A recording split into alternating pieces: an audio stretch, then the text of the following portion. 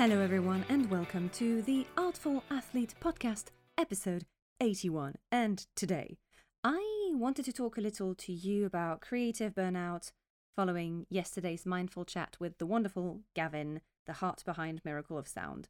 If you haven't listened to it yet, don't worry. I really recommend giving it a listen because it's quite wholesome in so many ways.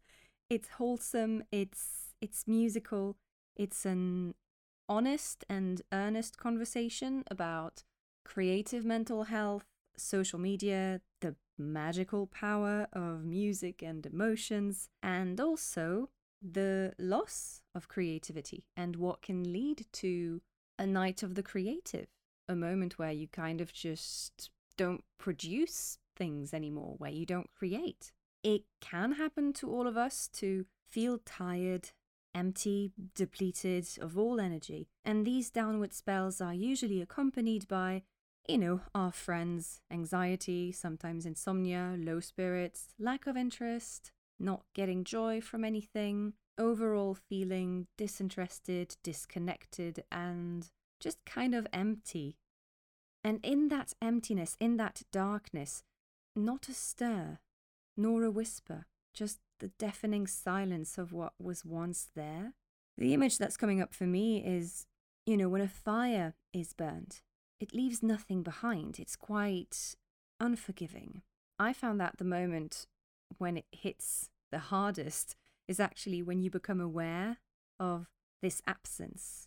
When you realize that on top of feeling tired, of maybe experiencing a form of apathy and lethargy, you're left with a hollow place where emotions should be, used to be, where creation was easily accessible. I found that the hardest because you kind of then cling on to that memory of what was there. Yeah, I guess because you're just remembering. You're spending time remembering the version of you that was full, that was inspired, that was creative and active. One thing modern creatives and artists tend to forget is that they're sharing the same body and mind as a person that goes through life. If you're not one of the massively successful creators, you need to get, quote, a real job, unquote, to pay the bills, to be able to afford living. So you're kind of living this double life, double agent vibes, maintaining your two personalities, fueling both characters you're playing. And yes, I believe it is possible to find a balance that works.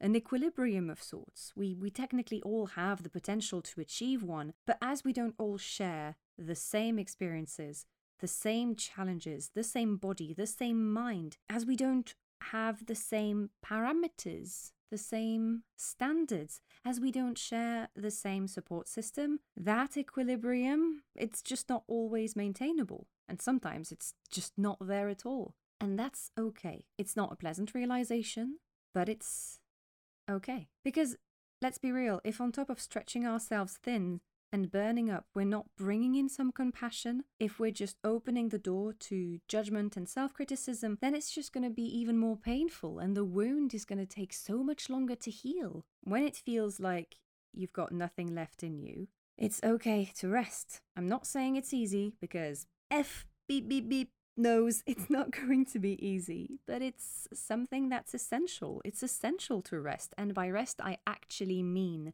rest without scrolling, ideally without doing anything that's numbing, that would numb the sensation we're experiencing, numbing the mind, numbing the pain, numbing the emptiness, because that delays the healing. It delays the replenishing, the refueling. And it feeds into the stress and the anxiety. This sensation of being both empty and overwhelmed, like you're both feeling so drained and like you've run out of everything. And at the same time, you're so full of emotions, of one emotion in particular, or like a sensation that everything is kind of, either like a wave or a pressure. A restless mind stops a resting body from healing. And an aching body hinders and weighs on a resting mind. So you kind of have to look after both. And that means real rest. I think it was Sally Clark I'm pretty sure it was her who described burnout as being a slow and insidious experience because burnout plays the long game. And yeah, it totally does. Because it has that power of infiltration, it seeps deeply into your being. It infiltrates yourself into every layer of you because it sends out its invisible roots and just connects them deeply into your creation centers, your emotion centers, your mind, your rational mind, your body. It feeds off the different aspects of you. Now, we've mentioned fatigue, low energy, this feeling of depletion. There's the emptiness, the loss of connection to activities, to, I don't know, objects, books, tunes, and even people. And it doesn't mean that all of a sudden you've become heartless. Maybe you don't feel as much as you used to, or maybe you feel things differently, as if the connection is happening through a very thick fog or a layer of cotton. Maybe you feel prone to anger or tears. Maybe you're more distant or full of irritation. In my case, I remember I felt like I was witnessing things happening rather than experiencing them. Does that make sense? Like you're sort of dissociated from life, from the fun bits, from the creative bits, kind of like a ghost watching human life unravel. And the pressure, oh gosh, yeah, I remember the pressure. The pressure rises. It rises because suddenly there's this awareness of the situation. There's an awareness that I should be creating. I should be practicing my skills. I've worked hard enough to gain them, to become good at them, to hone them, to embody them, and to be confident in them. I ought to. I must do this somehow, but I don't. When we've already reached a vulnerable space, we then end up fostering further tension by reconnecting to these standards and expectations previous versions of us placed on ourselves. And by summoning the critical self, it's not really great because it's not a particularly friendly language that it uses most of the time. Comparison, judgment, black and white thinking, these type of stuff. Mindfulness and compassion to ourselves in these moments, that's what helps toning it down, stopping and coming back to your body and the present moment. That's what dissolves anxious feelings. Focusing on your feet, your heartbeat, your rib cage, your breath, maybe the sound of the wind outside your window, the distant sounds of chatter at the park, the engine of a car driving nearby. That's one key, because the present is our ally, because it's the one moment where we actually are. You've got both feet on the ground. The ground you can trust, your breath you can trust. These are constants. They don't change. They're always there to support you. It's not going too fast, and it doesn't mean I'm stuck. It just means I am. It just means I'm allowed to just be.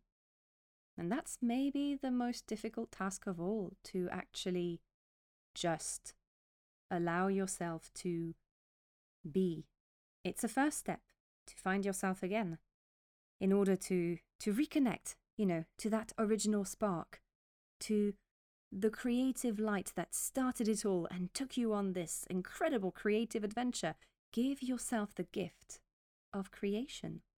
Draw something that makes you happy. Play with your spices in the kitchen. Sing in the shower and have fun with the echo. It's a brilliant room. You've got the perfect, echoey thing. It makes it sound like you're auto-tuning your voice to some extent. Focus on putting colors that you actually love on your palette, or that in this moment feel like they're the right colors for you. Reclaim ownership of this creative process. These gestures, these rituals, because that's what it is when you're setting up your canvas and getting your palette ready to paint. It's a ritual. The way you do it is unique. The way you set up your writing corner is unique. Only you do it this way. Maybe you could celebrate that. But whatever happens, please just take your time. Don't force, don't push, don't rush. Make this process as playful as you can. Bring gentleness into the mix. Think about it this way. Once you've got a lit match, you don't rush it to the candle, do you? You place a hand to protect it and slowly lead it to what you're trying to light up.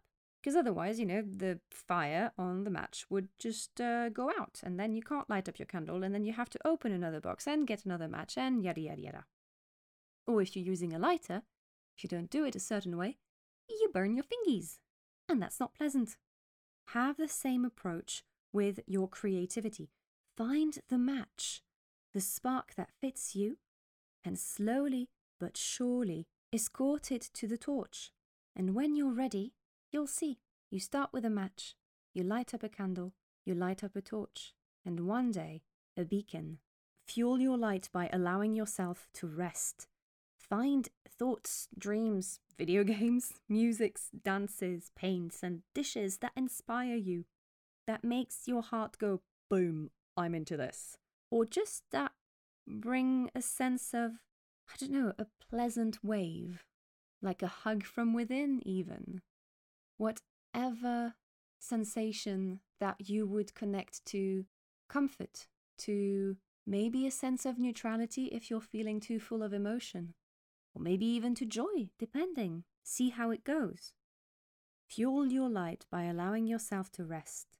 And little by little, as Gavin said, the well will fill up again. And remember, you can always reach out to someone for help if you're struggling to find the right process that would suit you. There's no right or wrong way of doing this. Well, there's a painful way of doing this that includes a lot of pressure and a lot of negative talk and unachievable standards and forcing and pushing and seeing yourself through the eyes of others. How about just being? That's a nice place to start with. What a week. What a mindful chat. So let's bring on the next guest. Chizu Sakamoto, a very, very, very old friend of mine. We've known each other since I was probably 12 years old, so that goes back. And she is an empowerment coach. So next week, that is going to be the theme. Empowerment. Embodying your power. Thank you for tuning in. Couple of quick announcements. There's still a couple of tickets for the London self-care event on the 26th, where I'll be leading some breathwork. And remember, if you're interested, you can book a free online session with me using the link in the episode description. Have a lovely rest of the week, and I'll speak to you soon.